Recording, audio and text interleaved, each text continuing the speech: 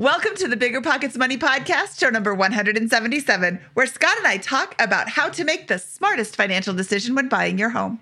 So that's kind of where you need to think about from a wealth building perspective here is it's like, come on, you can't go all out on your first purchase and destroy all of your life options and assume a huge fixed cost and put all your liquidity into it. But you also may not be able in a position where you're willing to make the lifestyle sacrifice, frankly, that I made. Hello. My name is Mindy Jensen, and with me, as always, is my Everything is a Spectrum co-host, Scott Trench. Glad to see we're on the same wavelength today, Mindy. Shout out to our podcast team and Eric. I was stumped by a pun for Spectrum, and they just shot that back immediately. Great. Thank you. I'm outnumbered. Scott and I are here to make financial independence less scary, less just for somebody else, to introduce you to every money story because we truly believe that financial freedom is attainable for everyone, no matter when or where you're starting.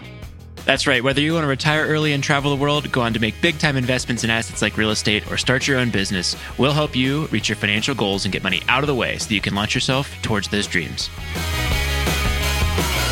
Today, Scott and I are talking about buying a home and dispelling some of the myths surrounding a home purchase. That's right. And we're going to be doing a little shameless self-promotion because we have an exciting announcement, Mindy and I, that we have a new book out called The First Time Home Buyer. We've been hard at work on for the last year or so, and we couldn't be more excited about this. We've talked about home buying a few times on this, and we think it's just one of the biggest financial steps that you can take in your wealth building journey, and we're excited to talk about that today. The most beneficial financial steps if you do it right. But this can set you back a number of years if you do it wrong. So we wanted to help you make a smart financial decision when you're buying your house. Some of the myths surrounding home buying, Scott, is that it's a great investment. It's not necessarily a great investment, but it could be. Another myth is that renting is throwing away your money. Sometimes yes, sometimes no. It depends on where you live. Buy the most house you can afford. Yeah, I think, seriously, guys, if you ever listen to this show, that's not going to be our advice. You deserve it. And I don't think you deserve anything when it comes to this kind of stuff. You earn it. And we're going to talk about how that home purchase can really offset a lot of the hard work you're doing on the wealth accumulation front in other areas. Scott, that sounds like a bad thing. Yeah. By the way, spoiler alert, I don't own my own home right now. I rent, and we'll talk about that in a little bit as well, because it's the right financial decision and the right lifestyle decision for me at this moment in time. I have owned in the past, of course. And still own, you just choose not to live there right now, which is fine. You have made an intelligent financial decision because you have all the information to make a smart choice. When it comes to financial guidance, you got to trust the source. It's why you listen to this podcast. When Mindy and I want to upgrade our wallets, we turn to NerdWallet. Scott's right. Their expert team of nerds dives into the details to help you find smarter financial products. Before NerdWallet, Mindy and I were paying for vacations in cash, missing out on miles, and not even knowing what we're leaving on the table. But now we're flying through the skies for free, thanks to our new cards with more miles and upgrades than ever. So if you want more travel rewards, hotel upgrades, or airport lounge access, no matter where you go next, let NerdWallet help you make it happen with a killer travel card. Don't wait to make smart financial decisions. Compare and find smarter credit cards, savings accounts, and more today at nerdwallet.com. NerdWallet. Finance smarter. As with all cards, credit is subject to lender approval, and terms of each credit card issuer apply.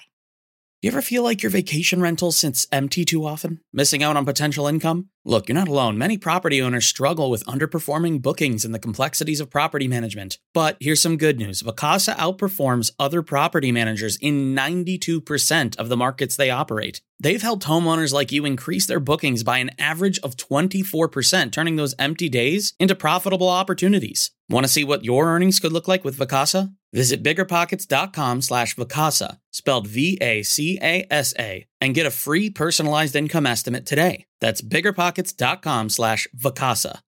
Deciding how to invest your capital can be extremely challenging, especially when the market is constantly changing. That's why it's never been more important to partner with a company that has a great track record.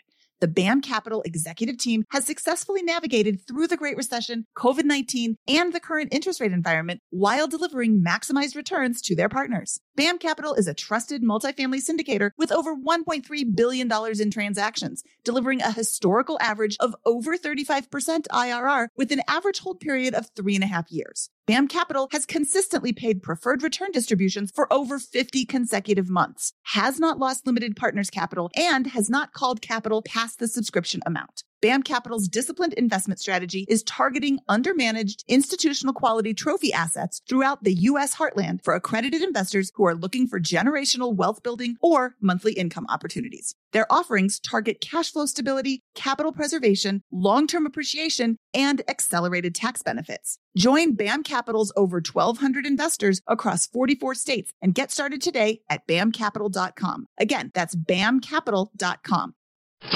Scott, let me ask you a question. What do you think the number one thing that people think of when they're about to buy their house, when they're going to start on the journey? Yeah, sadly, I think it's how much house can I buy? That is such a wrong question. That's a right answer to my question, but it's the wrong way to phrase that question, because the way that phrase is, what is my ceiling? How much can I spend? What's the most money I can part with? And that's not the right way to enter homeownership when you want it to be an investment, when you want it to be a smart choice. And Scott, what is a better way to phrase this question? What is the least amount I can spend to attain my lifestyle goals or investment and wealth building goals, right? Like what's the best value that I can get with my home purchase, I think? Because, when we talk about the core, the first element of the home buying strategy, the strategy of whether to buy or rent or what kind of housing to live in, is to understand that your home is not an investment, at least not in the way that the typical middle-class American family buys their first home. Housing is a cost, and your options are either to buy or rent. And the more that you buy or the more that you rent, the less wealth you're going to build. And it's just as simple as that. The question can be, though, that there's a lot of nuance behind that next layer of question of, is it less expensive to buy a home or to rent? And that's, I think, a really interesting and dynamic discussion. And there's a little bit of art and, how much appreciation is going to play. There's a whole bunch of things that go into that. And maybe that's a good place to start our discussion. I don't know.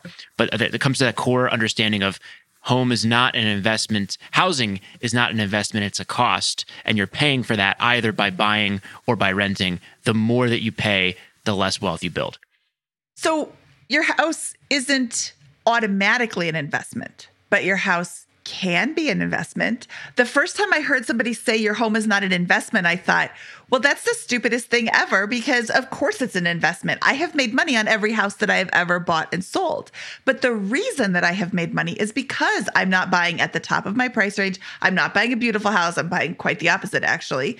And that's always the way that I've bought. In the beginning, it was the only way I could get in. I couldn't afford anything nice, so I bought the ugly thing and I made it look pretty because I didn't want to live in an ugly house.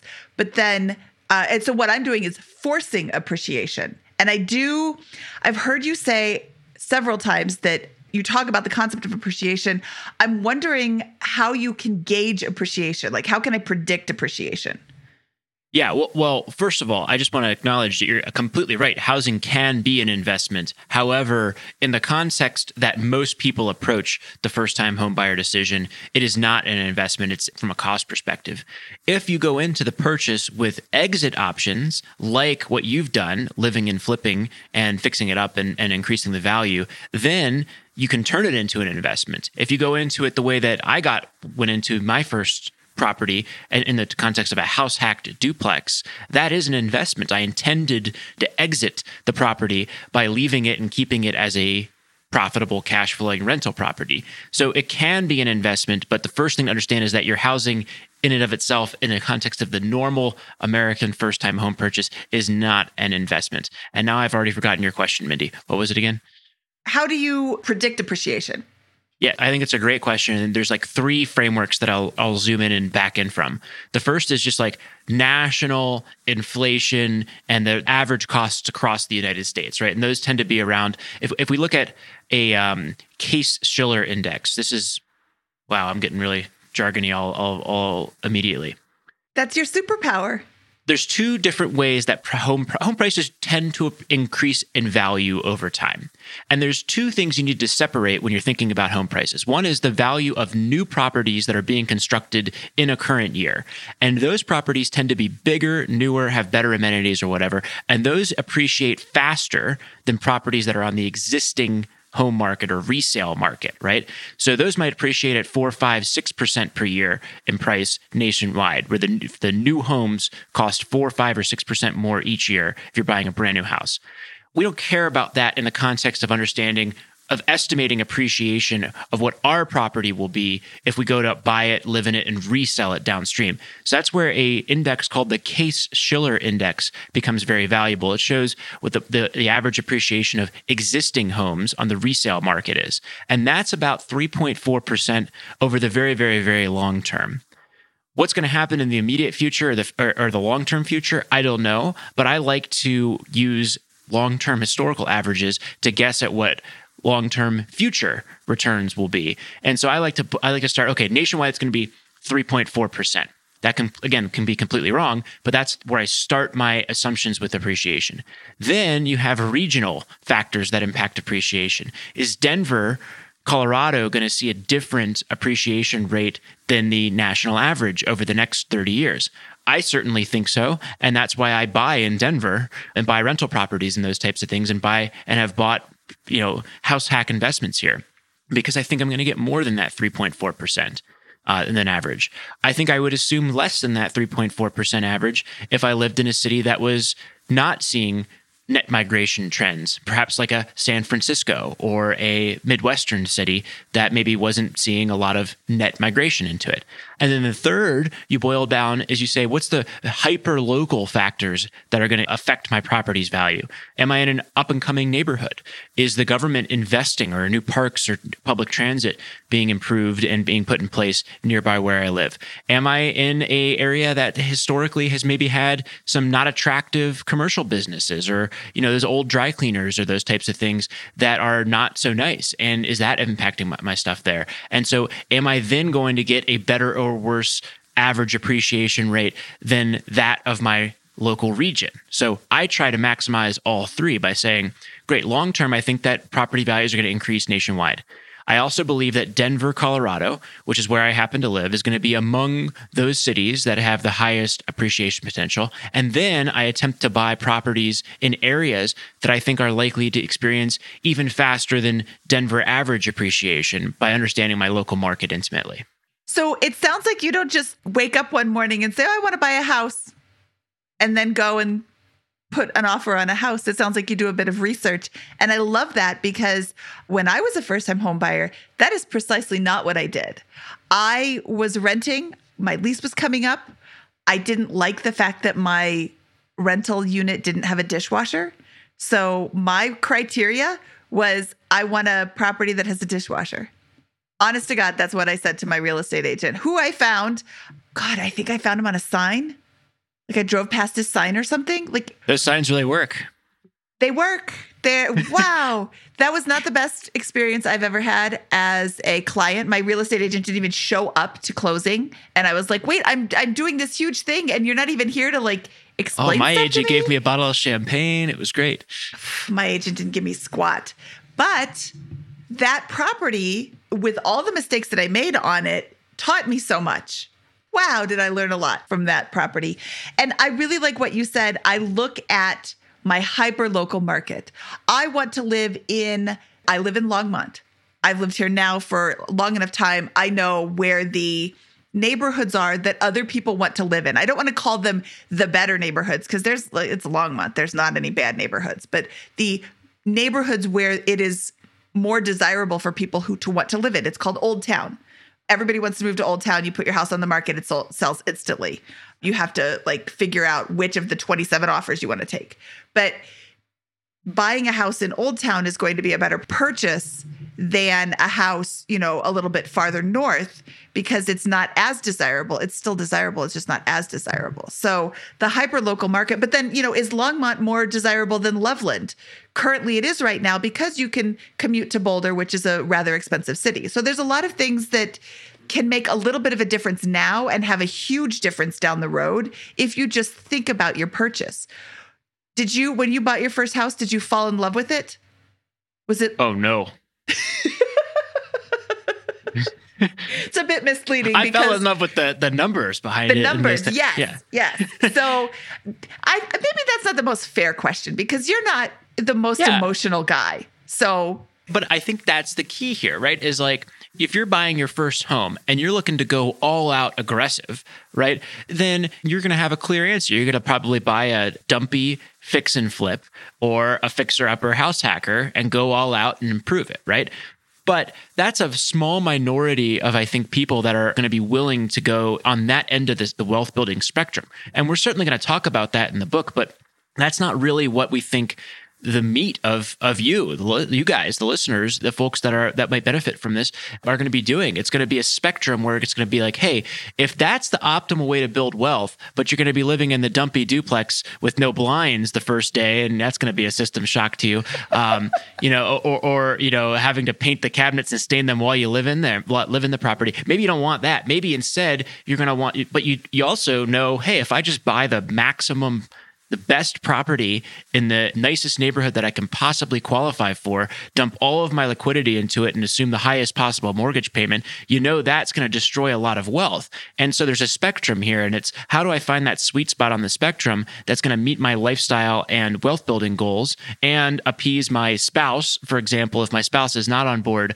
with going all out in the dumpy duplex in the up and coming neighborhood in town, right? And so that's kind of where you need to think about from a wealth building perspective here is it's like, come on, you can't go all out on your first purchase and destroy all of your life options and assume a huge fixed cost and put all your liquidity into it. But you also may not be able in a position where you're willing to make the lifestyle sacrifice, frankly, that I made. And that maybe Craig Kurlop more, living behind the curtain in his first duplex, renting out the main room. So I think that's where the spectrum comes into play. And it's just all about understanding, again, housing is a cost, not an investment. As most people purchase it, you can turn it into an investment, and that's great. And we want to expose people to that option. But then when we're thinking about the first-time home purchase in the context of that cost, it's about making the best overall decision there. And I think that's where we come back to those exit options, appreciation, and making that as a smart choice and thinking through all those things and buying in the area that is the most likely to benefit from appreciation in your local market is one factor that gives you a slightly better odds of having the exit option of selling your home at a profit after you move out a little bit more freely. But I still think that if you're buying for market appreciation and not improving your property or doing other types of things, that you're still in what we kind of would call the buy and pray mentality when buying the house, right? You're buying the property and praying it goes up. And so all of my jargony stuff around the Case-Shiller and national appreciation averages, all that goes out the window in the recession, and you're stuck. You can't sell the property at a profit if you don't have other exit options. And so let's talk about those exit options real quick, Mindy. What do you think the 3 exit options are for the first-time home buyer? You can sell it, hopefully for a profit, but you can just sell it and then you're done with the property. You can rent it out if the numbers work. I mean, you can rent it out if the numbers don't work. You're just buying yourself a job or coming out of subsidizing somebody else's house lifestyle. Yeah. What's the third exit option? You live in the property forever, right? Oh, well, yeah, that might not be what somebody considers an exit option because you're not really exiting the property. Yes, but that sadly is what I think most people, when they go into their first purchase, are really considering. They're like, oh, this is my forever home. I'm going to live here. Let's talk about that. The forever home, the dream home. I just sold on Friday. I just closed on the house that I owned for almost 7 years. I've never owned a house for more than now 7 years. Before that, my limit was 5. I've never in my whole life owned a house or lived in a house for more than 5 years. I have a different strategy. I do a live-in flip, so I move a lot. But what is the average? People move every 5 to 7 years?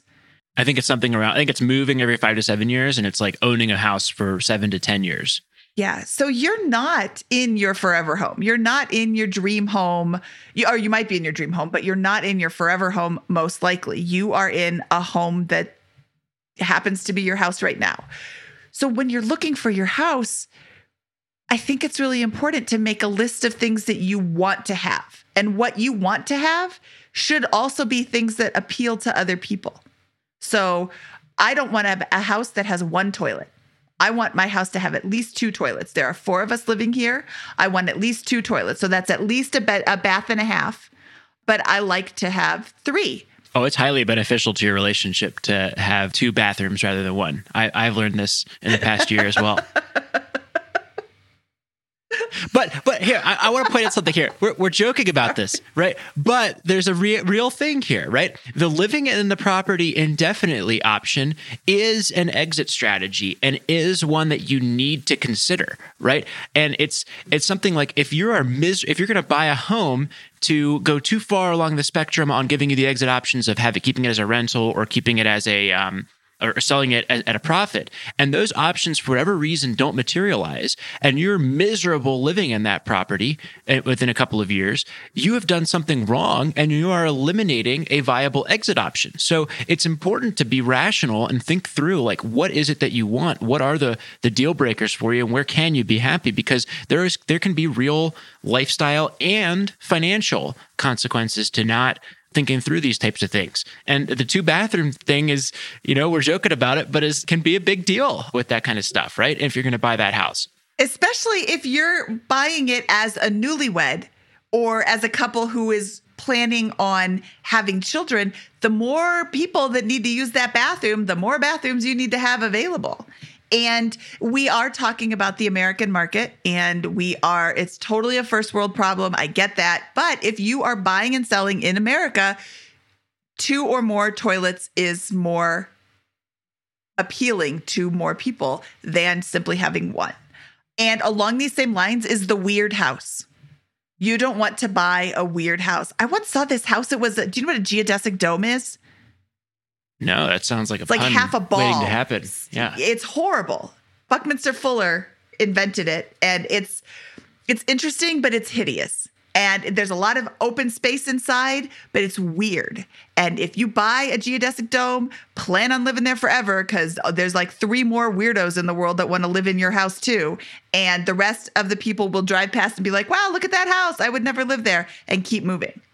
It is a strange house. You don't want strange is a 4-letter word. Unique is a 4-letter word. You want as close to cookie cutter as you can find, because having a normal house is more appealing to more people. I think that's exactly right. And I think that goes to the next exit strategy, which is selling your home, ideally at a profit, right? You want to have the option. And why is that important? Because, for example, suppose that your spouse's career advances and there's an opportunity in another city, right? If that opportunity is substantially better, you may not be able to move. We find people, when they put all of their down payment into a house and they assume a large mortgage payment, they're strapped for cash and they have none of those exit options. And if there's a recession or a challenge, or there's a reason why you can't sell that property quickly, that can limit options, you taking advantage of options and life opportunities like that move, like that next bit of flexibility in your life. You can't go down in income if you buy too much of that property or whatever. So bringing this back in, the exit option is selling your property at a gain, ideally, right? And I think there's 3 points to consider as we're going through this. One is my property appreciating? And we've already covered that and talked about, hey, here's the national average, here's my regional average, and here's how to pick hyper-local factors that will bring market appreciation and boost the value of my property over time. And that's an art and a science, but probably more on the art side in guessing at what that appreciation is going to be, although that can prove very valuable. Location is a thing in this real estate investing space, and especially in the context of first home buying. The second option, though, which gives you a little bit more control, is to force appreciation. And this is something that Mindy is an expert on, and I'll let her talk about a little bit more in detail than me, because she's done this multiple times, improving properties and realizing substantial gains. And there are huge tax benefits to doing this within the context of your first home purchase, by the way, which again, she'll get to in a second. And the third thing you can do is just wait it out, right?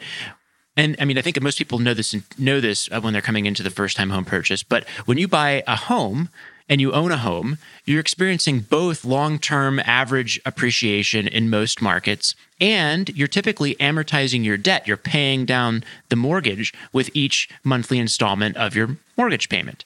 Those do compound over time, but what most people forget about is the closing costs associated with both buying and selling a property. When you buy the property, you're probably assuming paying 1% to 3%, depending on your market, of the property's value in closing costs on the buy side. And on the sell side, you're probably assuming more like 7% to 8% in closing costs. You're paying both the buyer's and the seller's agent. So that means that if you have a $300,000 home and you have you're going to spend between $21,000 and $24,000, 7% and 8% of that property's value in closing costs to sell it. So if you put down $20,000 to buy that property, you're in the red if you turn around and sell it the next day. And you have to wait a number of years for that to undergo. And that's why it's important to understand, like, that break-even point is 5, 6, 7 years, depending on your market and various assumptions that you're making, between it being better to buy than to rent because of this dynamic of closing costs in most markets. So anyways, the 3 ways, again, to give yourself the best options of selling your property for a gain are going to be experiencing market appreciation and putting yourself in position to do that, forcing appreciation, which Mindy will talk about in a second, and then just waiting it out and allowing the long-term averages to work in your favor and your loan to amortize. And that's why that exit option of being willing to live there for a long time or willing to own it for a long time, we'll get to that in a second, as a rental, can be so powerful in the financials related to this decision. So let's talk a little bit about forcing appreciation. I bought, and I just sold this house on Friday. So this is actually really like real-time numbers here. In 2013, I bought a house that had 2 bedrooms and 1 bathroom. Just the 1 bathroom with this random space that somebody had added on, and they got a permit to start, but they never closed out the permit. I did not get a home inspection. And I mean, we did our own home inspection, but I did not get one formally. I didn't check permits to see if the obvious addition had been permitted. And I paid $176,000 for this house. I was one of 3 offers on this property because this was just coming out of the housing crash and the market was starting to heat up again. So I paid $176,000 for it. Over the course of 2 or 3 years, we put in about $100,000. We added a second story, which had a bedroom, a bathroom, and a living space up there. We took the unpermitted addition and turned it into a dining room, bathroom, laundry room, and bedroom. And this was a lot of work to do. This is, I don't recommend doing this for your very, very first time home purchase, but I think there's 1 wall we didn't touch in this whole house. I closed on it on Friday for $591,000 after some concessions for a radon. But we were under contract for $598,000. And it appraised at $623,000. And it appraised so much because we made it very nice. We put in a brand new kitchen. We redid the 1 bathroom and added 2 more bathrooms. We did a lot of landscaping. We made this house look beautiful. And it was a lot of work. But now I have, let's see, 276 to 598. That's what, $300,000 in. How much tax do you think I paid on that, Scott? Zero. I put $300,000 in my pocket. Sorry, Uncle Sam, you get none. And the reason I was able to do that is because it was my primary residence for 2 of the last 5 years. So that is an option. And you don't have to go whole hog like I did. You can buy a house that's really gross and replace the carpet, paint the walls, to, change them from brilliant green to gray. Agreeable gray is like the color right now, or even just white. And the house looks very different. There are people who will walk into a fixer-upper and say, no way. Or they won't even walk in because they say, no way, I can't do that. Anybody can paint. Anybody can lay flooring. I've seen it done. I've done it myself. It's very easy. If you can swing a hammer, you can install flooring. And there's a lot of ways to force appreciation without moving walls, without changing plumbing, without doing electrical. But there's ways to force even more appreciation by doing that too. Mindy, what was the timeline again for this property? How long did you hold it? 7 years? We owned it. We bought it in June of 2013, and it's February of 2021. So 7.5 years and $300,000 in profit. That's annualized, what, like $35,000 a year in profit after tax that you're getting? That's like a $50,000 year income that you're getting. And so that's one way to think about this in the context of the first home is that if you can do it right and you can find these options to improve properties, it can be like another full-time job added onto your income with only part-time effort to a certain extent. And again, like what I'm trying to solve for fundamentally in my career, I guess, in general, is how do you help a middle-class person starting with little few assets get over the hump to the point where they're automatically generating large amounts of wealth, have large amounts of liquidity to invest in things like real estate or small businesses. And there are really only a few ways to do it. One is to grind it out and save more and more each month for several years until that liquidity is achieved, and to do that with proper asset allocation. Another way is to start a business or moonlight, and figure out a way to come into a large amount of money. And I think a third is to leverage your housing decision to affect a huge liquidity event downstream in the form of the appreciation that you're getting, or to house hack or something like that and drive down those costs. If nothing else, making a lower cost housing decision will be less of an anchor or less of a drag in your ability to accumulate wealth and create real liquidity and investable access to investments that can move you towards financial freedom. I completely agree, Scott. And I want to stress to people who are listening saying, oh, I could never do that. You can do it. There are a lot of, well, maybe not right now, but there are a lot of undesirable houses on the market that are still habitable and easily updated. And I mean, painting cabinets can be a great way to update your kitchen without actually changing the entire cabinetry. Getting new countertops can be a really great way to give it a fresh look without ripping out your kitchen and trying to figure out how to eat for the next month while you're putting it back together again. And there's just so many opportunities to think outside the box and make your house better. My house is worth a lot more because of the work that I put into it, but also I was living there anyway. I needed a place to live anyway. So if the market, right now we are in a very favorable seller's market, if the market had changed, I would have simply stayed there. And I could have afforded to stay there because I had so little into it. I think my mortgage payment was like $1,100 a month. What I love about this as a strategy, right? Again, because we're still talking about the second exit option. The first one being live there indefinitely and happily. The second is sell it ideally at a profit, right? And to exit the property. And what I love about then the two ways to do that are to benefit from market appreciation or appreciation forces outside, which is a guess. You can, I think, increase your odds at that guess being effective. I certainly attempted to do that to the best of my ability when I bought each of my properties, and I believe you have as well. But it's still fundamentally the buy and pray approach that we're doing when we talk about market appreciation.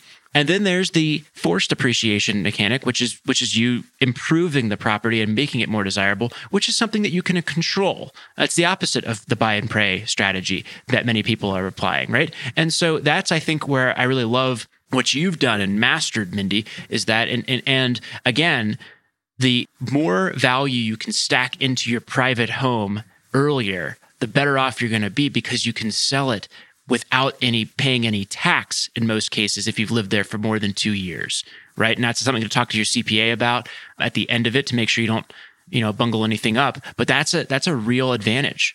Let's go to the third exit strategy here, which is to keep your property as a rental. And that one, I think, is the option that I have opted for versus you over the years. And this is basically landlording, right? You buy a property and you say, what will happen if I rent this property out either as a short-term or a long-term rental downstream after I move out? And if you can buy a property that on day one would make sense as a rental while you're living in it, you give yourself that option immediately. And now you don't have to worry about living in the property for the 5-7 years that's necessary to, again, we talked about how renting or buying can be a better option. And those closing costs really make it so that if you're going to live in a property as the typical American family does in the very short term for a year, 2, 3, that buying or renting is better than buying, right? Which is exactly what I'm doing. I've done that because my personal situation calls for me to want to rent rather than buy right now, given the lifestyle and other options that I have that I'm looking into. So if you're going to, yes, you run the numbers as a rental before you buy it. And if it makes sense on day one, you've got that option immediately. And you can hold the property for 5, 7, 10, 15 years as a rental and be putting money in your pocket every month in a really advantageous way. And so I think that's where it comes down to. And look, this is Landlording 101.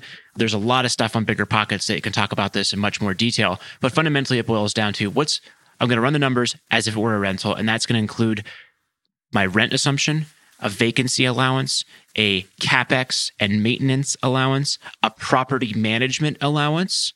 Even if you're going to rent it yourself. Yeah. Or manage it yourself. Even if you're going to manage it yourself, you want to make sure it still cash flows as a rental. And hey, the answer might be there are no properties that you would live in and which would make sense as a rental.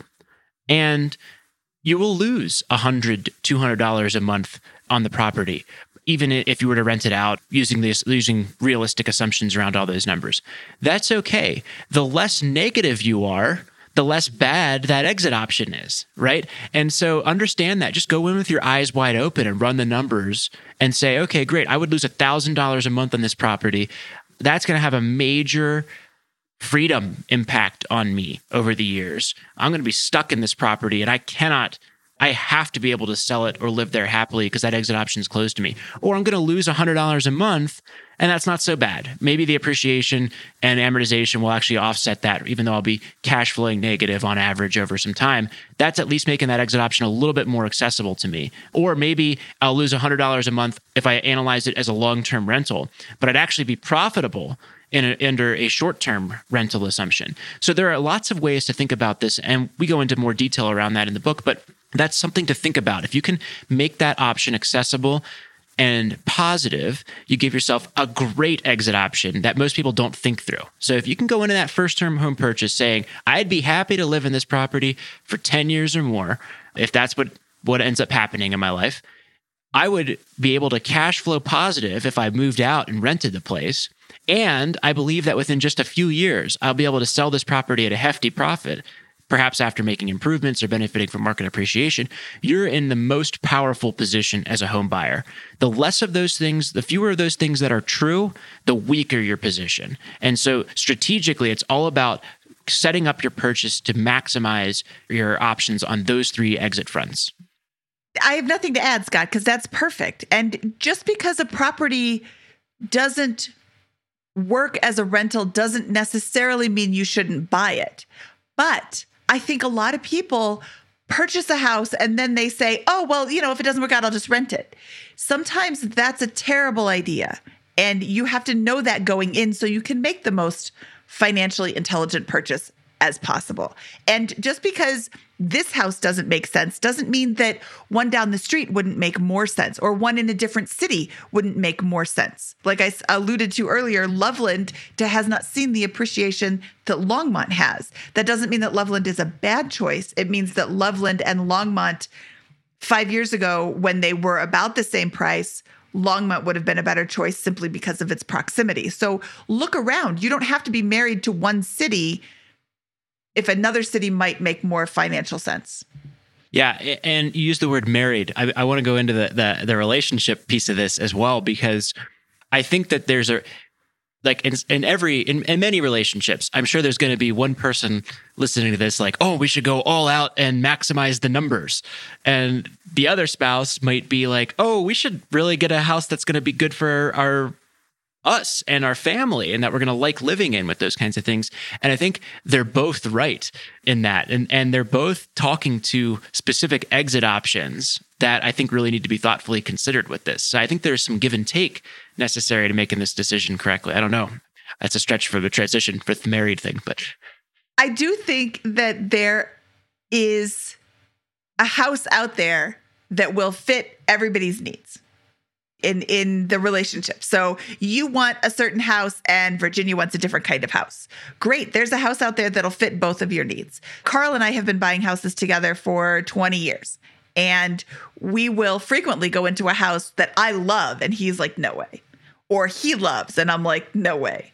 And we just continue looking. And there is a house that you can both agree on. It doesn't have to be a big fight. It doesn't have to be this contentious thing, but you need to communicate with your spouse, with your partner who's buying the house with you, what it is you're looking for and why this home makes sense. In many cases, Carl just likes a really gross house. When it comes to financial guidance, you got to trust the source. It's why you listen to this podcast.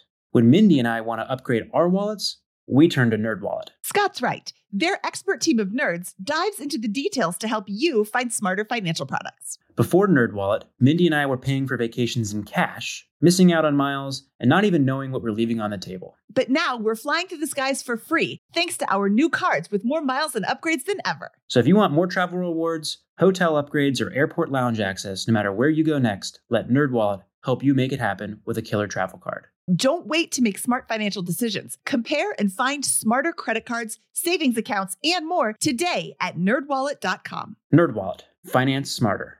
As with all cards, credit is subject to lender approval, and terms of each credit card issuer apply. This show is sponsored by Airbnb. Did you know that a long time ago, before I ever started my real estate business, I turned one of my first primary residences into an Airbnb? And that's the extra income that I needed from Airbnb that gave me the confidence to go out and work for myself and eventually quit my 9-to-5 job. And now I have dozens of Airbnbs all over the country. I've even partnered up with the old David Green on a recent property in Scottsdale to take our portfolio to the next level. And of course, we host it on Airbnb. But you don't need to be a full-time real estate investor to start on Airbnb. As a matter of fact, I was self-managing 10 properties while working my 9-to-5 job, so I know anybody can do it. Think about it this way. You're looking for extra income and going on a vacation. Wouldn't it be great to rent out your space and let your property pay for itself while you're gone? I did this one time. I pitched my wife and my roommate, because we were house hacking, on the idea of renting out our home, and it paid for all of our expenses on a trip to Mexico City. So go and give it a try. It might just change your life, just like it did mine. And I really do mean that. Your home might be worth more than you think. Find out how much at airbnb.com/host.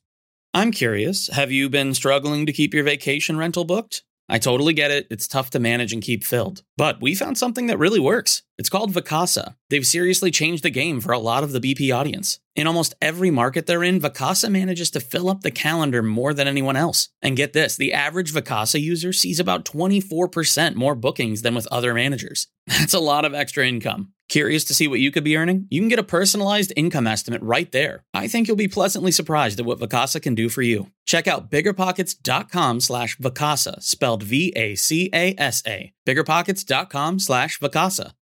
Real estate investing is great, but for some, the tenant phone calls and clogged toilets aren't all that attractive. So how do you invest in real estate without getting your hands dirty? Invest for truly passive income with Pine Financial Group. Pine's mortgage fund offers an 8% preferred return and an attractive profit split, with 70% of profits going to the investors. You'll earn passive income by participating in lending to house flippers. And it's secure because senior lien holders, that's you, get paid first. Their rigorous underwriting process and the backing of the physical asset provide additional security in case of borrower default. Plus, by investing with Pine Financial Group, you contribute to the revitalization of communities by redirecting your funds from Wall Street to Main Street, supporting local economies and generating profits simultaneously. This investment is reserved for accredited investors, but if you are not accredited, Pine Financial has options for you too. Don't miss this opportunity to back Main Street over Wall Street and start earning passive real estate income. Learn more about investing with Pine at pinefinancialgroup.com/BP. That's pinefinancialgroup.com/BP. So let's talk about preparing to buy and getting a good deal. What are some steps to take? What's the first thing that somebody should do when they're thinking about buying a house? Yeah, so if we just finished talking about the strategy, right? Your home is a cost as most people buy it. It can be an investment, especially if you create those exit options that we just talked about. But for most or for many, it is a liability. It's a cost, and it's buying more costs you more and builds less wealth. so does renting more, right? The more you buy, the more you pay in rent, the less wealth you're going to build. And then understand those exit options. So live in the property indefinitely, keep it as a cash flow generator, or sell it for appreciation. Now it's about, like Mindy said, putting yourself in position to actually buy a deal on the mechanical side of things and getting a good deal, whatever the heck that means. We'll talk about that in a second. All right. So I think there's 5 steps to putting yourself, preparing to buy and getting a good deal. And those are creating a good financial position, a strong financial foundation, putting yourself on an appropriate timeline, knowing what you want, defining what a good deal actually is, and then what I call preparing calmly to act aggressively, which we'll get into as well in that. So Mindy, do you want to start walking through some of these? And what do you think is a good financial position to buy a home? Borrowing every dime. No, you need to have enough money for your down payment. And your down payment doesn't necessarily have to be 20% down, which is the amount that your bank will require in order to waive PMI or private mortgage insurance. But you can get into a home with as little as 3.5% down for an FHA. And I think conventional goes down to 3%, 0% down for VA and USDA loans. So there are really, really low down payment options. That's not necessarily the smartest choice for you. Private mortgage insurance can be quite expensive and can eat up a huge chunk of your monthly payment every month. However, it doesn't have to be. My friend Jake put 10% down on his house instead of 20% because in order to do 20%, he would have had to sell some stocks. And when he got the quote from his mortgage lender, I want to say it was like $50 a month. And he said, for $50 a month, I'm not selling any stocks. And then I think he even refinanced it down lower, maybe $37 a month. So PMI doesn't have to be enormously expensive, but it can be. So talk to a lender, see what your payment would be, see what your PMI payment would be, and put yourself in a good financial position to make an intelligent choice. And we keep saying intelligent purchase, or I do anyway, and it's because there's no one size fits all. Yes, you want to buy the perfect house on the perfect lot for $1.50 and pay no mortgage insurance, but that house doesn't exist. So have enough money to make a good down payment so that you're either waiving PMI or you're paying a low amount of PMI. And then have money for all the closing costs and have money for something that's going to break, because something's going to break. Yeah, and I'll just add into that there's a stable income component to this. There's good credit. There's having cash not just for your down payment, but for closing costs that you'll pay as the buyer with that transaction. And then there's, I think, having access to liquidity or cash in reserve for that. Mindy likes to say that the amount of problems you're going to experience after buying a home is inversely correlated with the amount of reserves that you've accumulated. So if you buy a property and you put down $40,000 and that's all you have, and you have nothing left in the bank, you're going to have $15,000 in repairs to make in the first 3 months, and it's going to be a huge stressor for you. If you've got $15,000 in the bank, you're going to have no repairs and everything's going to be smooth sailing. So I don't know, that's Murphy's Law, and that's not a real truth, but that's the way to think about it with this, is make sure that after the down payment, you've got those reserves. And I would say you're in a stronger position.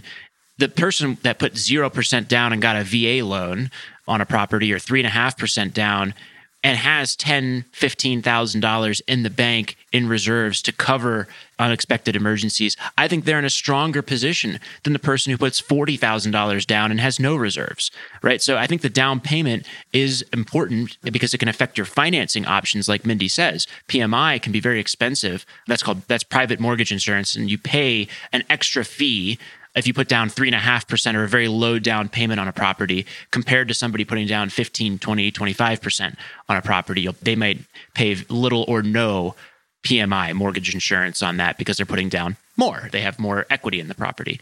So those can all be considerations. But in general, I think for me, I put down 5% on my first property. Why did I put down 5%? Because the property was one of the cheapest I could find at $240,000. And I only had $20,000, and I was saving at a rate of about $1,000 a month. So it would have taken me about 4 or 5 more years to save up enough to buy a property, to buy my first duplex, than to avoid the PMI. So I put down 5% earlier. And that was, and I had some reserves, and that was the right move for me. But I think it's just understanding those costs and those types of things when you're thinking through. I want to highlight what you said right there, Scott. You said, I had some reserves. And that I don't want to kick a dead horse, but I really think that you can't stress that enough. You need to have some money in the bank that you don't touch. It's not invested in stocks. It's easily liquidatable because something will break. And the person who is responsible for fixing the house when you own the house is you. And your landlord's not going to come and change anything. And you don't want to go without hot water. You don't want to go without heat or air conditioning or whatever it is that just broke. You don't want to have a leaky roof because that leads to mold, which leads to some really big problems. You are responsible for making these repairs. So have the money to do it so you're not putting yourself in a financially disadvantageous position. Was that enough Scott speak? Absolutely. I think that's great. That's great Scott jargon as well. All right. So the second step, so we have 5 steps before you prepare to buy and to put yourself in position to get a good deal. And that is create a healthy timeline to purchase, right? What many people do is they'll be like, hey, it is April 1st, and my lease is expiring on July 31st. Therefore, I need to buy a property in the next 3 months, and I really need to go under contract in 2 months because if I don't, then I'm going to be with nowhere to live. And so they've created this artificial timeline where they have to transact in a fast manner. So now I'm compressing. Let's say I make $80,000 a year, and I'm looking to buy a $300,000 or $400,000 property, right? I am now making the largest financial decision of my life, a $300,000 or $400,000 decision in a hurry. And that is going to compound your odds of making a big mistake or rushing into a bad deal dramatically. And so the first and most simple, stupid, obvious point that I can make that I think is a non-negotiable for me, you can obviously take it or leave it because you're just listening. But if you're asking me, I would say absolutely not. You cannot create the artificial timeline and force yourself into making a decision on somebody else's terms. Go call your landlord if you're renting and go month to month on the lease. Pay the extra $200 a month or $100 a month to go month to month through the timeline of buying the property. No landlord in the country is going to say no to a certain amount. Maybe it's a higher or lower for you to that, but they're going to give you that flexibility most likely. And if they don't, go rent on a short-term basis or find a month-to-month lease somewhere else with this. But figure out a way to make sure that you're able to buy on a calm and patient timeline so that you can buy the property that's right for you and you're not rushing a several $100,000 decision. Yes, you're paying more, $100, $200 extra per month or whatever it is, but you're probably going to reap that in the form of tens of thousands of dollars in value by making that much of a better decision on the purchase front. Yeah, the calm decision and the calm whenever it happens timeline is the best choice. I was going to suggest, hey, Scott, if I'm your tenant and I have always paid on time and I've been a delight to rent to because I am a delight to rent to, and I called you up and said, hey, Scott, I'm thinking about buying a house, but I'm not sure when I'm going to find one. My lease is up in July. If I don't find something, can I go month to month on my lease? Of course, you're going to say yes. I think one of the caveats is if your landlord is, if your lease comes up like in November or December, maybe offer to extend it 3 months instead of coming due or leaving in January when it's typically a little bit more difficult to find a tenant. Or sublet it or plan a year in advance for this kind of stuff, right? But just don't put yourself in a position where you're buying a house in a hurry because that's how you make. It's just you're making a $400,000 decision. And again, especially if you're buying your first home and you have a pretty low net worth and you're just kind of getting started on the wealth building journey. I mean, this is multiple times. My first duplex was multiple times my net worth at the time. And so I went month to month at my apartment and I ended up probably having to pay a month of rent overlapping where I owned the property and paid double duty on the rent for my apartment. But that is small potatoes in the context of your several $100,000 asset that you're about to assume. Yep. Incredibly small potatoes. It seems like a lot. It is a lot, but it's tiny in perspective. And the odds of making that decision, again, are going to accrete value to you in the form of thousands or tens of thousands of dollars, I believe, over the course of 2-3 purchases, probably right on there on your very first one. Yep. Okay, the third point is know what you want. And like I said earlier, having 2 toilets is far more desirable than having 1 toilet. What else do you want? Do you need a garage space? Is parking in the area really difficult and you need a garage space? Don't look at properties that don't have a garage space. How many bedrooms do you need? Right now, people are working from home. And I think a lot of people are moving because they realize that the house that they're living in doesn't cut it when they need extra space. On the other hand, if you've got a job like you're a doctor, you're not going to be working from home. You don't need to buy a house that has a home office for you and a home office for your partner and all the things. And what you want might not be your forever home. In fact, it most likely will not be your forever home. But if there's 2 of you and you're planning on having kids, don't buy a 1-bedroom condo and think, oh, I'll just move in a year. Plan ahead a little bit, but know that this is probably not going to be your forever house. So know what you want, know what's also really hot in the market so that when it is time to sell, you're not selling some weird property that nobody else wants. Yeah, and it's like, what does done here look like? Well, here's an example, right? I'm looking for a duplex, triplex, or quadplex in these 2 or 3 specific neighborhoods. On the east end of this neighborhood, I'm willing to go a little lower in price because I believe it's a higher, more likely to experience appreciation. On the west end of the neighborhood, I'm going to need a lower price because I believe it's less desirable and less likely to experience appreciation. I'm looking for a 1950s build or later because of the specifics of those properties built in that time period tend to be items that I'm familiar with as an investor or have dealt with in the past or am comfortable with. I'm looking for at least 2 beds, 1 bath, or, as an investment property, or 2 beds, 2 baths for a property that I would live in. I'm looking for properties with a certain amount of square footage, 700 to 800 square foot as a rental, 1,500 to 2,000 square foot for a primary residence. I'm looking for properties that have a garage and a little bit of a yard or a fenced-in area that would be amenable to pets, because I both want to get a future pet and my future tenants may also want future pets, which increases my applicant pool for those types of properties. I'm looking for, and you go down the list like that, and you can rattle that off. Now you know what you want, and you can say, okay, I've got a concrete, crystallized vision of what I'm looking for, and me and my spouse are on the same page with that. That gives you a clarity around what you're looking for so that you're not just reacting and falling in love with the first property that comes on the market. Falling in love with a property can cost you tens or hundreds of thousands of dollars. And you don't want to do that. You want to know what you want. And then it's great to fall in love with a property that's exactly meets the criteria you've written out previously. That's a healthy emotional relationship with the piece of land and structure. The unhealthy one is just kind of being shown a property and being like, that's it, I love it. Now you're in trouble and you're going to make a rush decision, right? So anyways, Yes. Defining what you want. There's some examples in the book of like, here's a clearly defined specific item of what I would want in example, the Denver market, for example. Well, and think about what your current housing situation has that you like. And what do they have that you don't like? Or what does it not have that you wish it had? And I think it's really important to make a list of wants and needs. I need more than 1 toilet. I want a house without carpet. Well, I can rip out the carpet. That's easy.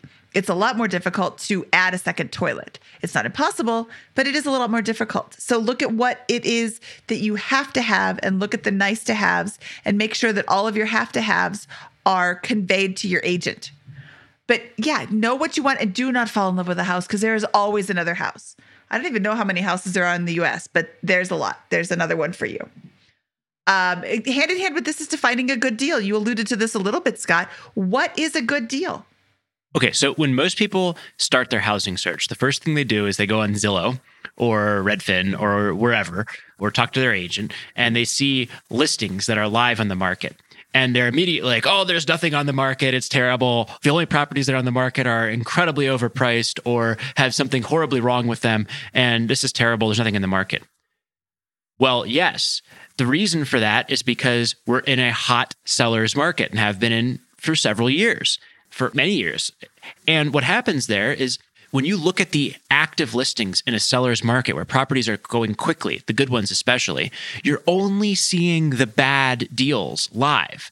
So the way to avoid this trap that all these first-time homebuyers are falling into is to instead not look at the active listings at all in the initial stages of your search. You look at the sold listings. You look at everything that has sold in the last 180 days, not what is live first. And you say, here are the properties that I've defined according to my vision right before, right? You know what you want. And then you look what properties that meet those criteria have sold in the last 180 days or last 90 days, right? If there's a big event that's happened like COVID, you need to reset your search because when the country shut down, the properties that sold between January and March 15th no longer were relevant in the context of the new market, right? You had to reset those things. But that's infrequently, and that's probably not applying to people that are listening right now unless another big event happens in the next couple of months. But you say, okay, great. In the last 90 to 180 days, 10 properties that met my criteria and that were generally in my price range have sold. And here are the values of those properties: 375, 380, 385, 390, 395, 400, 405, 410, 415, so on and so forth. Well, guess what? When you look at those properties, you're going to see that 6 of them, the ones that were below 400, all sold immediately and went under contract or sold off market or whatever. And the 4 that are over 400, for example, might still be on the market. So when you look at the market, you're thinking, when you look at the live listings, you're like, oh, a good deal is 400, 405, 410, 415 for the property I want. No, a good deal is 375, 380, 385 for the property that you want. And so that's how it's a simple mechanism. It'll take you a few hours to look through it. You can start the search yourself on Zillow, but I recommend that you talk to an agent and sit down with them to look at sold listings and figure out like, okay, great. These are the ones I would have bought. Drive past them, take a look, confirm that those are properties that you would have liked to buy at that price point. And now you're armed with what those properties are, what you want, and what it should cost, what good looks like. That is a powerful piece of information. And combined with your timeline, now we can get to step 5, which is prepare calmly to act aggressively. So should I continue my rant here, Mindy? I think you've explained it very well. And I think that is a framework I've never heard anybody suggest until you suggested it. Look at what has sold recently, because you're right. Right now, there's nothing on the market. But a month ago, 15 sold between this tiny price range. And that's what a good deal looks like. And preparing calmly to act aggressively means you are taking your emotions out of it. I know that I want a 2-bed, 2-bath house in this neighborhood, and I know I want to spend $350,000. Oh, look, one's on the market for $400,000. That doesn't fit my criteria. Another one came on the market for $385,000. Well, then there's one that comes on the market for $355,000. I know I can make an offer now. Boom, let's go. Let's get this under contract before somebody else finds it too. And that's the key, is acting aggressively. And this is what I think causes so many first-time homebuyers or first-time investors to not get a good deal, right? Because what's happening here is we've now defined that a good deal is $350,000. That's what you want. That's a good deal. And maybe only 5 properties in the last 90 days have sold that were good deals according to what your research tells you. That says one property is going to come on the market every 2.5 weeks on average. Sometimes longer periods will go between those properties coming on the market, and sometimes shorter periods. And so what that means is you need to be able to, again, calmly act aggressively. You've made a decision now. You've said, I will buy the next property that meets my good definition, or I will offer on it at the very least. And you have to, in a seller's market like the current one, be ready to do that aggressively. That property comes on that market at 2:30 in the afternoon on Thursday. You don't have to drop whatever you're doing at work and take off the afternoon, but you better cancel your evening plans, get over there, take a look, drive around if you can't get into the property, and be ready to make an offer that night or the next day or whenever that the listing agent is accepting those offers. And you better be able to make a firm, competitive offer that you think is going to win that property. And you got to do that on a very, very short timeline. And that's terrifying. That's terrifying if you don't know what you want and you haven't done all the things we just described earlier, because you're making the largest financial decision of your life in a big old hurry. But you're not, because you've spent all that time thinking about what you want, knowing what it is, knowing what a good deal is. You recognize it, you spot it, you transact, and you're good to go. And that, I think, is how you get a good deal or a relatively good deal in a seller's market, at least one that's on market with this.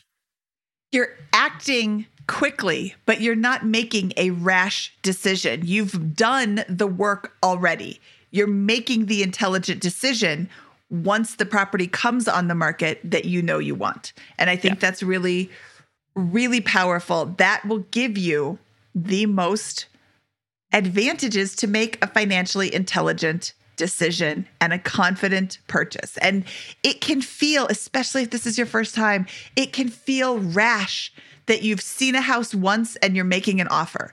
But when you go in to see it, and I do recommend that you go in and put your eyeballs on that property. But when you go in to see it, you can say, this is what I thought it would be. I want it. Or this isn't what I thought it would be. I'm going to wait another couple of weeks for the next one to come on the market at the good price and make a decision then. I alluded to this. I want to jump in here and say there are some people who think that you can just buy a house sight unseen. And if you are buying your first property, you should be in it. Your eyeballs need to be in it, and your nose needs to be in it, because you cannot smell a picture. Have you ever smelled a cat house, Scott? I have not. Oh, picture, if you will, the smell of ammonia all over. Yes, I've smelled cat houses. Yes. Yeah, like, what are you talking about? Of course you smelled it. Smells like money. Maybe you don't want to smell that money. And you can get rid of that smell, but that's a much bigger problem. You definitely don't want to buy a house sight unseen if you're a first or second time home buyer. You certainly don't want to be surprised by that, right? You want to go in with your eyes wide open with those kinds of things. Yes, and your nose wide open too. I've been in houses right now, you have to wear a mask. I've been in houses, I'm like, I can smell that through my mask. This is not a good house. Well, let's talk about something here, because we're in an extreme part of the seller's market, I think, right now in general. And who knows how long it's going to continue. This seller's market could continue for 10 more years. It could be over tomorrow, right? So it doesn't necessarily mean that it's not a time to buy. And the market stuff, we can get into a whole thing around that. But, in the current reality, there are some listings that are getting offers that say, hey, I'm not even going to inspect the property. I'm going to buy it exactly as is, or I'm going to buy with all cash and those types of things. And to me, what that says for a first-time home buyer is like, hey, if a good deal in your market to you is the one property that sold the last 180 days that meets your criteria, you might be waiting a long time before you buy your first home. Then you better be prepared to wait a few years, because you might get outbid on those types of things. If you've got 5 to 10 in the last 180 days, you might lose on 1, 2, 3 of those properties. But within the next 6 months, you'll probably hit your winner and find it and get it. And so it's just kind of understanding those odds and those types of things, and knowing that, hey, no, Mindy and I are not going to sit here and allow or advise you to buy your first home, the biggest financial decision of your life, without inspecting the property or having the ability to object to material problems in that property. You could certainly write an offer that says, I'm not going to object to the light switch covering not being replaced or whatever. But if there's a foundational or major systems problem or those types of things, you have to be able to object and inspect those things and know about those to influence your purchase, especially on your first purchase. And that can mean that you might have to just expand your pool a little bit, the definition of a good deal. One good deal in the last 180 days or none, you're living in fantasy land and you may not be buying anytime soon. If you can create a pool where there's, again, 5 to 10 at least in the last 90 to 180 days of properties you would have purchased, you're probably in reasonable shape. I want to jump in here and say, as an agent, your agent needs to be on your side. And when I am representing somebody, I don't allow them to make an offer on a property where they are waiving their home inspection and agreeing to cover the gap between what the house appraises at and what they offered on the property. And when I say I don't allow them, the people that I work with are in the financial independence space or have certainly heard of it and are trying to lead a financially intelligent life.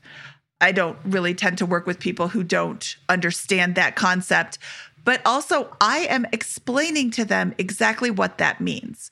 So since I'm not going to work with everybody who's listening, I will explain to them what that means. When you have a property under contract, it is traditional and not an out-of-the-wall request to have it inspected by a licensed home inspector. My go-to home inspector, Rick, shout out to Rick, he goes through the property. He has a list of 180 things that he's looking at. What about this? What about this? What about this? And he goes through every single one. It takes him 3 or 4 hours to go through the house. And at the end, we come in, we walk through the property, and he shows us all the things that he found. He doesn't find a lot of things, or he finds a ton of things. He doesn't care about making the sale go through. His job is to make sure that my clients know the condition the home is in at the time that he inspected it. So he'll walk around and he'll say, this will probably fail in 5 years, or this is going to be great for the next 15 years. And he can't guarantee all of these things, but he's giving you something to look at that you as a first-time home buyer probably have no idea about. And it's okay that you don't know about it. But for you to buy the house without knowing about it is putting yourself in a financially disadvantageous position. We're talking about financially intelligent purchases here, and you need to know the condition of the house. A furnace lasts between 12 to 20 years. If you've got a 23-year-old furnace, chances are really good it's probably going to go out soon. A furnace is $3,000, $4,000, $5,000. You need to know that so you can prepare. And if the furnace is on its last legs now, you might want to get a concession from the seller or walk away from the house. In my area, a roof is $15,000 to start.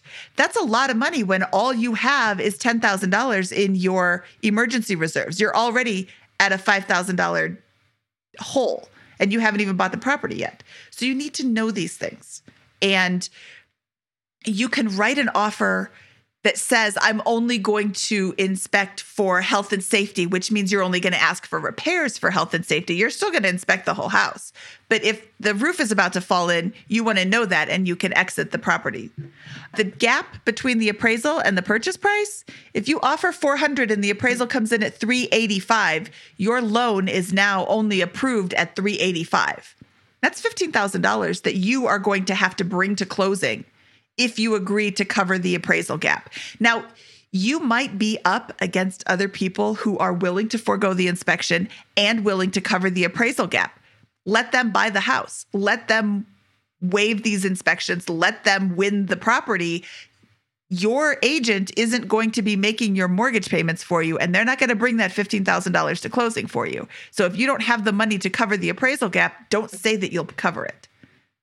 Yeah, I think that's the key. Is it comes back down to, yes, people are doing that in many markets around the country where they're doing these, in my opinion, very silly things here, where they're waiving inspections and assuming risks that are, I think, inappropriate to somebody for buying their first home, kind of right on that bubble where they've maybe just put themselves in that good financial position we described earlier. I think that's an appropriate risk for that first-time home buyer to take in waiving the inspection or the appraisal buffer with those types of things. If your financial position is much stronger, or this is your second, third, fifth deal that you're comfortable with, and you're able to effectively do most of that inspection yourself because you've been doing this for a while, it's a completely different story. Now, you can go tour the property and you've already inspected it because you know what to look for. You know, okay, great. Now you can maybe waive inspection or cover the appraisal gap because you know what you're looking for, and that's in your good wheelhouse. But the first-time home purchase, I think you just need to expand that pool a little bit, so that you have more options on the table that you would call good deals, and that you're not waiting for that one best deal on the market that you're going to get heavy competition from inevitably when it comes on. You have a couple of options to choose from, and be okay with losing a few. Absolutely. Be okay with losing a few properties because there's always another property. You never have to fall in love with a property and that will be the only one that works. There's a property for everybody. But also understand that you aren't competing with the same type of person that you are. You could be competing with these people who are going to gut it to the studs and going to do something else. I just discovered that one of the houses that I rehabbed was scraped completely.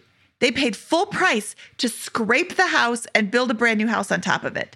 I'm never going to be able to compete with somebody who has that much money that they can get rid of a perfectly good, solid house and build a brand new one. 100%. You don't even know what game your competition is trying to play is the point, which is great. Yeah, I think that's awesome. All right, so to recap what we've talked about the strategy component of this and putting yourself in position to buy that good deal. Our book is structured into basically 3 sections. Again, we talk about the strategy of buying a home, preparing to buy and getting a good deal, and then the nuts and bolts of the inspection and offer process and what to expect there, how to meet your lender, agent, put key timelines in the offer and closing process. The inspector that Mindy mentioned is going to give you a terrifying inspection report. Some of that is going to be legit to worry about. Some of it's probably not so big a deal. Hopefully some of the detail we have there will be helpful to some in thinking through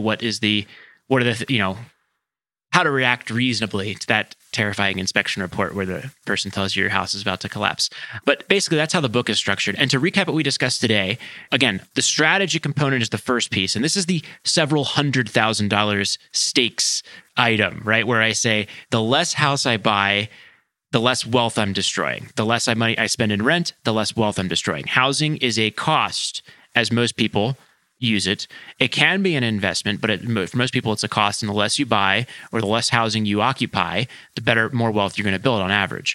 Then it's about understanding exit options going into your home buying process. And the person who is able to happily live in the property indefinitely, keep the property as a cash flowing rental, either short or long-term rental, and the person who is able to either force appreciation or benefit from market appreciation, that person with the more of those options or all 3 of those is going to be in a far stronger position than the person without those exit options.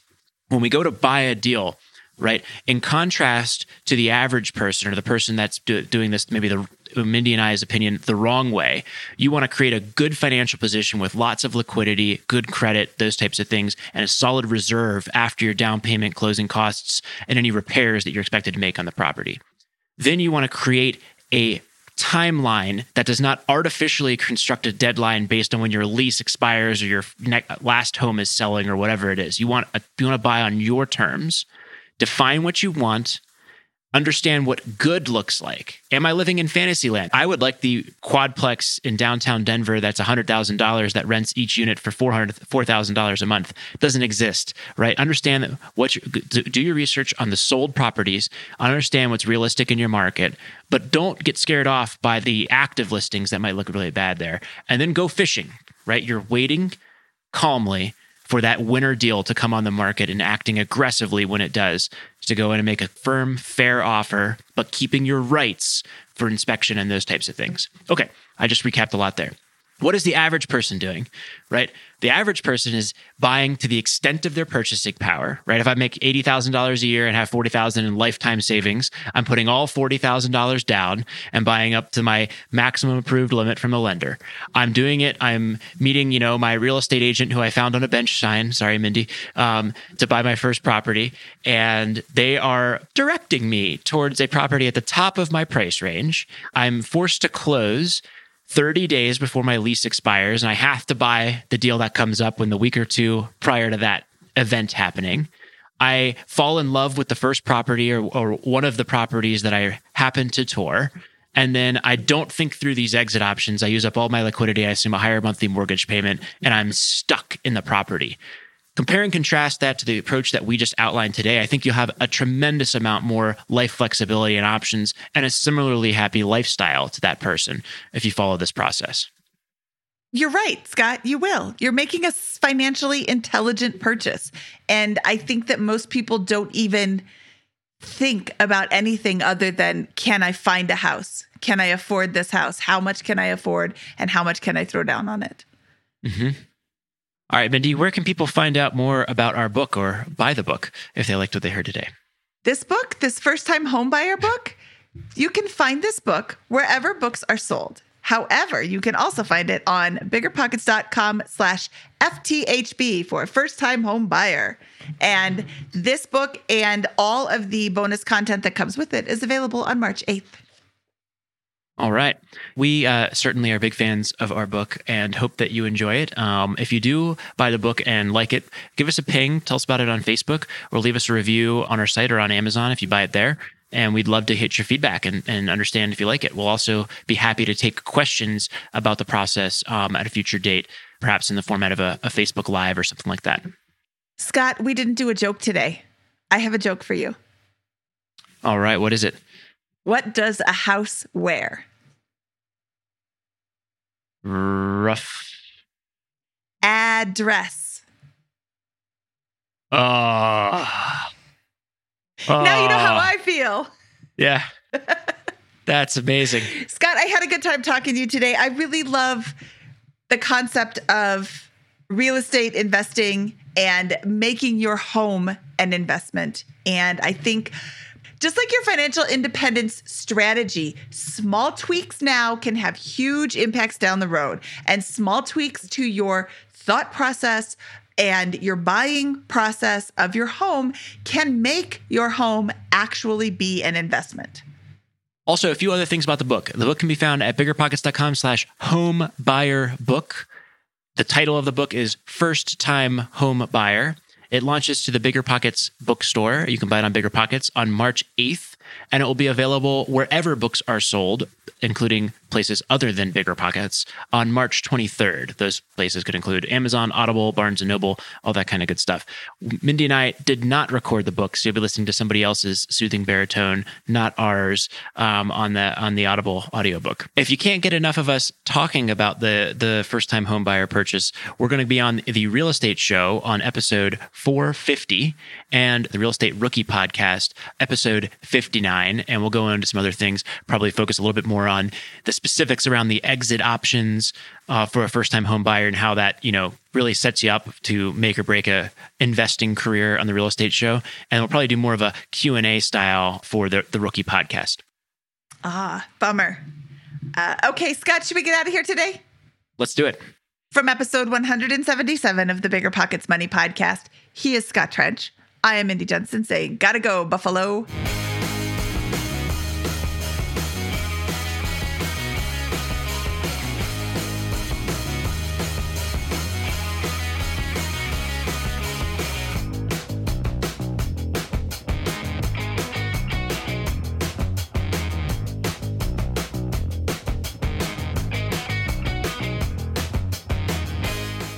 There's a reason small multifamily investing is so popular in the Bigger Pockets community. With just a 3.5% down payment, you can own up to 4 different units. Think about it. If you house hack and live in one of the units, you still have 3 different groups of tenants helping to pay down your mortgage each month, 4 kitchens and bathrooms you can renovate to increase your property value, 4 different Airbnbs, medium-term rentals, or other rental strategies you can try in one property, all in just one transaction. Of course, the question is, where do you find a small multifamily property that you can afford? Which market and which deal is best for you? Once you close, how do you manage it, optimize it, keep scaling, and living your life without being tied down by 4 leaky toilets or 4 fussy tenants? These are all great questions, all to be answered in the upcoming Small Multifamily Bootcamp with Chris Lopez and Leica Devtha. So if you're serious about growing your portfolio with this highly efficient strategy, head to biggerpockets.com/4 today and join us in the Small Multifamily Bootcamp. That's biggerpockets.com/FOUR. See you there. The content of this podcast is for informational purposes only. Past performance is not indicative of future results, and all host and participant opinions are their own. Investment in any asset, real estate included, involves risk. Use your best judgment and consult with qualified advisors before investing. Only risk capital you can afford to lose. Bigger Pockets LLC disclaims all liability for direct, indirect, consequential, or other damages arising from reliance upon information presented in this podcast.